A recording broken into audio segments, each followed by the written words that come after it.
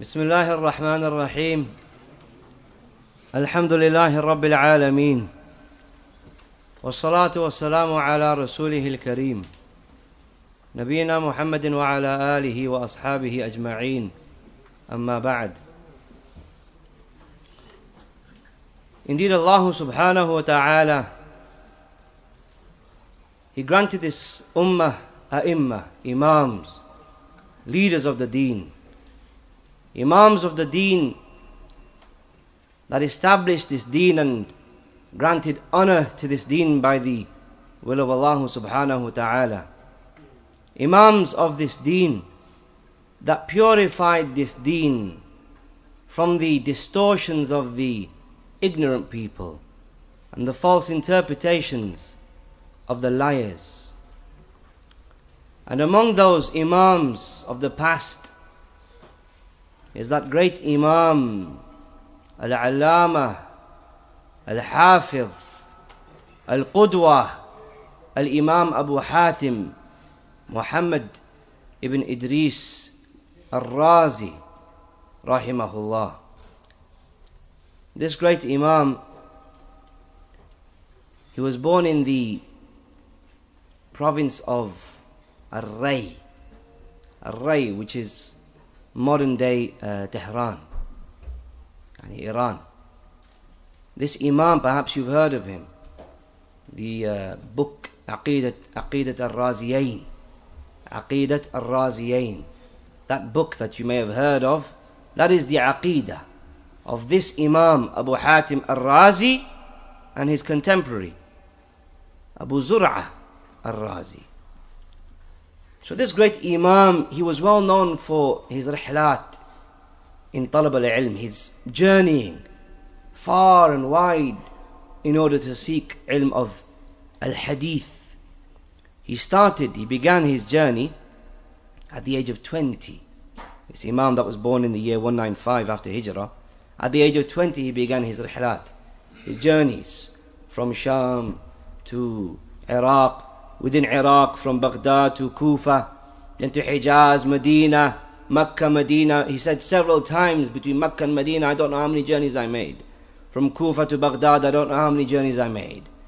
And then to Palestine, from Palestine to Damascus, within Syria to Himas.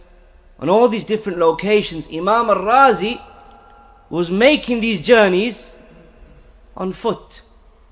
He said that I went out for talab al-ilm at the age of 20, and for 7 years I was seeking al-ilm, going from one Imam to another.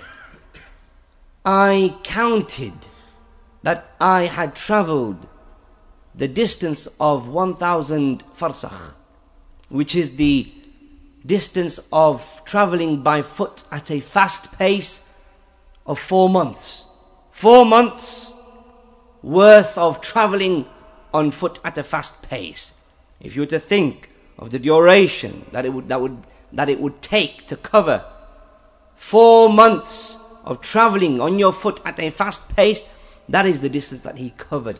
And he goes, that is the distance that I covered until I could count. Yani after that I stopped counting. That is as much as I counted. After that I stopped counting. I still continued my rihla for talab al-ilm, my journey for seeking knowledge, but I stopped counting after that. This Imam, he had a son by the name of Abdul Rahman.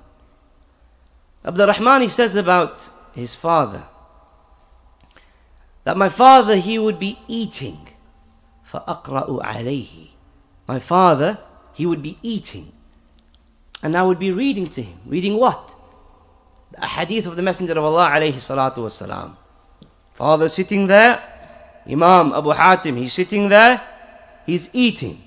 His son is next to him, Abdul Rahman, and his son is there with the book, and he's reading to his father the hadith of the Messenger of Allah alayhi salatu wasalam. He said sometimes he's sometimes he's eating and I'm reading to him. Sometimes he is walking and I'm reading to him. At times when he was in the bathroom, in the toilet, I would be reading to him. I.e., Abu Hatim, he's in the lavatory, and then I am outside external from the toilet, reading out loud. Why? Because Abu Hatim, obviously, he's a muhaddith, an imam. He doesn't want to waste his time. He knows what his purpose in life is about, so he wants to capitalize upon that. So even when he's in the bathroom, he's having his son read to him. His son says sometimes, father, he would come inside the house looking for something, seeking for something, and he'd have me reading to him. This here, what does it indicate? What are the benefits that we can derive from it? Utilizing time. Anything else? Something else. Ahsant, barakallahu feek. The tarbiyah of the child. The tarbiyah of your son. The tarbiyah, the cultivation of your daughter. The rearing and the nurturing of your children. The people that we look at as far as raising our children is concerned are not people of today, but people of yesterday. The salaf of this ummah, the righteous imams of the past. We look at them and see how they reared their children and how much importance they gave and what type of cultivation of their children they employed. Imam Abu Hatim al-Razi, he has his child reading the ahadith of the Messenger of Allah alayhi salatu wasalam to him constantly, when he's in the bathroom, when he's eating, when he's coming inside. Now us today, the Muslims that live today in this era, sometimes we become satisfied with what we are doing for our children. So alhamdulillah, our child is not outside kicking ball with the riffraff on the street. Alhamdulillah, my child, he doesn't listen to music. Alhamdulillah, my child, he doesn't want to go to the cinema. My child, he doesn't want to go out in the town center just messing about. These things are no doubt good, and praise belongs to Allah, to whom He has granted children like this. However, our mi'yar, the measurement that we use in order to gauge whether or not we are giving the best tarbiyah for our child, is not our current method and our current approach in modern times, but rather it's the salaf of this ummah. If you look at Imam Abu Hatim al-Razi, what is he doing? His child, he makes him travel with him when he went for his rihlat in talab al-ilm.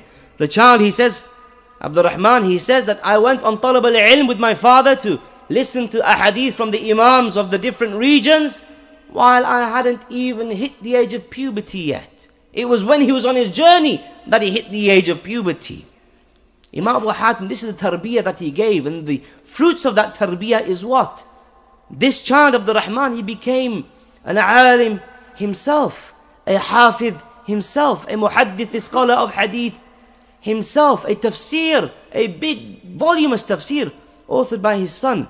In fact, this book, Aqidat al-Raziyain, this book that was taught last year in the conference in Birmingham, this book in reality, it's him himself, Abdul Rahman, the son himself, who poses the question to his father and to Abu Zur'a al-Razi concerning the Aqidah of Ahl Sunnah wal Jama'ah. That book is as a result of a question that the son posed to the father and his contemporary. So if you give the child a good tarbiyah, what is a good tarbiyah? The fact that your kid isn't messing about on the streets? No, that is something that is praiseworthy, no doubt. But the tarbiyah that is asma, the tarbiyah that is a'la wa arfa', the highest level of tarbiyah is the tarbiyah that the salaf gave. That they don't become satisfied that the kids aren't just part of the riffraff, but rather they want their kids to become ulama. They want their kids to become muhaddithun. They want their kids to become a'imma, imams. Why? Because that child of yours in reality is an investment for you. That child of yours is a business opportunity for you. And just like you see the worldly people, they take advantage whenever they come across an opportunity for their business to develop, for the shares that they have in a certain business. Whenever you see an opportunity arise, they snap at it. And they don't waste any time and they don't beat around the bush. They snap at the opportunity. They seize the opportunity where they can increase their wealth. You'll find them saying that a penny saved is a penny earned. $1 for them to save $1, it means a great amount. Some of the brothers that used to be within that crowd of the celebrities and the hip-hop people from America, one of them told me that he used to hang about with one of those famous people, one of those famous celebrities that he have. He said this person that everybody would have heard of, this person, he used to count on his time, he used to count on his sleep, because he used to say, if every single hour can earn me $1, then how many dollars I'll be able to get in my life. So he says that this person, this famous person, celebrity that everybody would have heard of, this person, he used to sleep very little, or he sleeps very little. Why? Because he wants to capitalize upon his time, because he knows that time, for him, it means money. Our children, they are an investment for us. How are they an investment for us? The Messenger of Allah, alayhi salatu wasalam, he tells us that all of the actions of the son of Adam are cut off when he dies, except for 3. Ongoing charity, knowledge that is benefited, and waladun salih yad'u lahu, a righteous child that prays for him, supplicates for the father. The ulama, they say that this here, it's not just in reference to the child making dua for you once you've died, but rather those actions, those righteous deeds that the child engages in, that you directed the child towards, they are going to return back to you in your grave. That grave that is going to be a place of absolute and total loneliness for you. We've all experienced some degree of loneliness in life. When you're alone, nobody's there, and perhaps you're in a very remote place. Some of us will become extremely frightened, extremely scared, loneliness. Even though there's no other factor that should really cause us to become scared, it's just loneliness. But loneliness, we know it's scary and it is frightening. In the grave, everything that numbs us in this life from our reality, the worldly matters, wealth, houses, our wives, husbands, children, the cars, the houses, the worldly matters that numb us and numb our ability to realize what is the reality that we are in. All of those factors, they are going to be removed once we're in our grave. We're going to be by ourselves then, absolutely, totally alone, except for one thing. Except for one thing. And what is that thing? The person, if you are going to die as a righteous person, once you're buried 6 feet under, you're going to find, if you're a righteous person, may Allah allow us all to die righteously. If you die as a righteous person, then in that grave of yours, an extremely handsome man is going to appear, with extremely handsome clothes, and a beautiful smelling fragrance is going to emit from him. And you're going to say to him, you're going to say, Man anta, who are you? Because your face, it gives me news of something that is good. And then that man is going to say to you, what? I am your deeds. I am your deeds. This is the day that you were promised. So your deeds are going to accompany. Everything else is not going to be with you. Your mother is not going to be with you. Your father is not going to be with you. Your friends aren't going to be with you. Wealth isn't. You're going to be by yourself. Reality. But your deeds are going to be the only thing that are going to be with you in your grave. And if you die as an evil person, if you die as a wretched person, if you die as somebody that Allah hates, then you're going to find in your grave something else happening. You're going to find a person coming to you, but his face isn't going to be handsome. His face is going to be ugly. His clothes are going to be ugly. His fragrance, the stench that is going to come from him is going to be ugly and foul smelling. And you're going to say to him, who are you? Because your face, it forewarns evil. And then that man is going to reply, he's going to say, I am your deeds, your evil deeds. And this is the day that you are promised. So in your grave, you're going to be by yourself and you're going to have nothing to accompany you except your deeds. And that child of yours, he is among one of the only 3 things that can benefit you once you're dead 6 feet under. Your deeds will cut off. Your deeds can't increase. You can't come out of the grave and say, I want to work righteously now. But your child that you left behind, capitalize upon him now. You teach him, and you want to give him good tarbiyah for himself, yes. For herself, yes. But for your own self as well, be selfish. For your own self as well. That child will benefit you when you're dead. That child that you have right now, seize the opportunity. Be you the first one that teaches him Surah Al-Fatiha. Whenever he recites Surah Al-Fatiha in this life while you're alive and after you're dead, it's going to benefit you.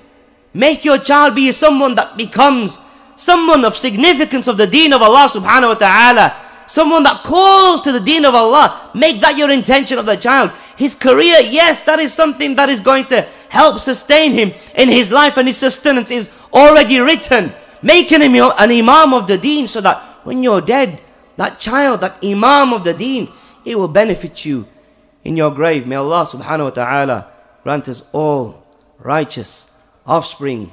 Innahu waliyu dhalika wal qadiru alayh. Wa sallallahu ala nabiyyina Muhammad walhamdulillahi rabbil alameen.